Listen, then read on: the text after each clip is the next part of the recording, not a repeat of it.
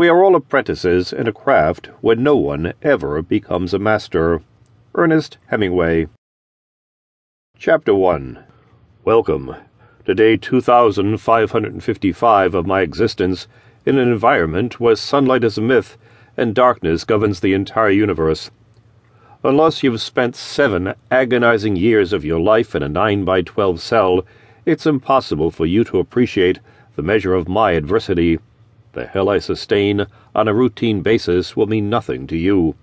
Just stories you watch in the news or flip through in a paper while sipping your overpriced coffee and munching on an everything bagel. As you casually wake up during the taxi ride to work, I'm here, exhausted from watching my back every minute of the day, because there is a legitimate chance my next breath could be my last. During these last few years, I've endeavored to preserve my balance on the microscopic line between reality and ghastly fiction. I've done more soul-searching than a preacher on Sunday morning, and just can't uncover any shred of evidence that points to evil lurking somewhere in the dark, yawning crevices of my being.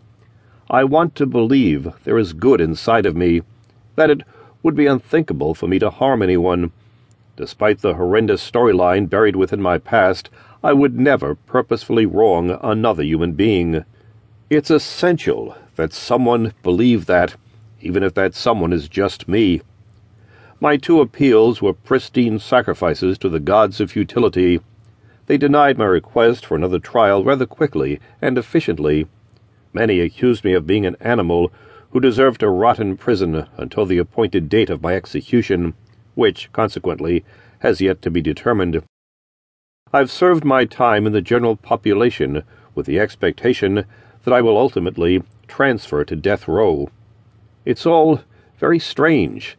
None of it makes any sense to me, and so far no one has been able to offer a reasonable explanation.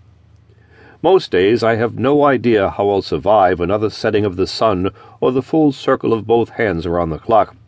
No one visits me. I have no family, no friends. Occasionally, in the middle of the night, the cooling breeze from the shores of Seal Bay gently caresses my face. I can almost taste the salt inside my mouth. I hear the waves crashing as they ebb and flow with the ever-changing tide. I feel the change in temperature as twilight surrenders to the approaching darkness.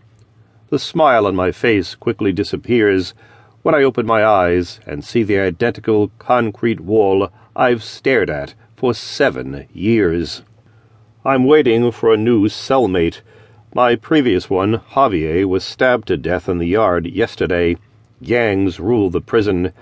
If you don't join one, you're taking a chance that one day someone will walk up from behind and stick a shiv into your back. I was encouraged to embrace the lifestyle and secure my protection. I never did because I don't trust anyone. What's worse, I no longer have confidence in my lawyers.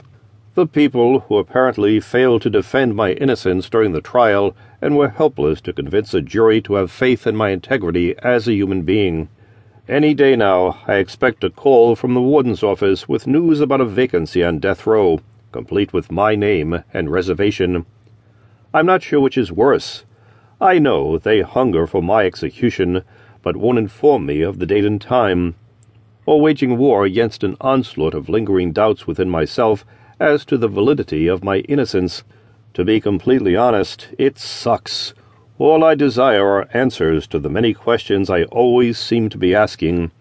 I need someone to come in here and give it to me straight. The mind games are going to kill me long before electricity or some unknown substance courses through my veins. Or I could end up like poor Javier and get shanked to death while guards in the towers look the other way. They are more corrupt than most of the inmates. It's difficult to discern between who to trust and which ones are nested comfortably in the pockets of several gangs. Bledsoe, front and center. Officer Roddick's voice rudely broke into the stillness of my thoughts. He rattled his nightstick along the bars to hasten my response. "Yeah, boss, I'm up." Benjamin Roddick stood outside my cell wearing a smile.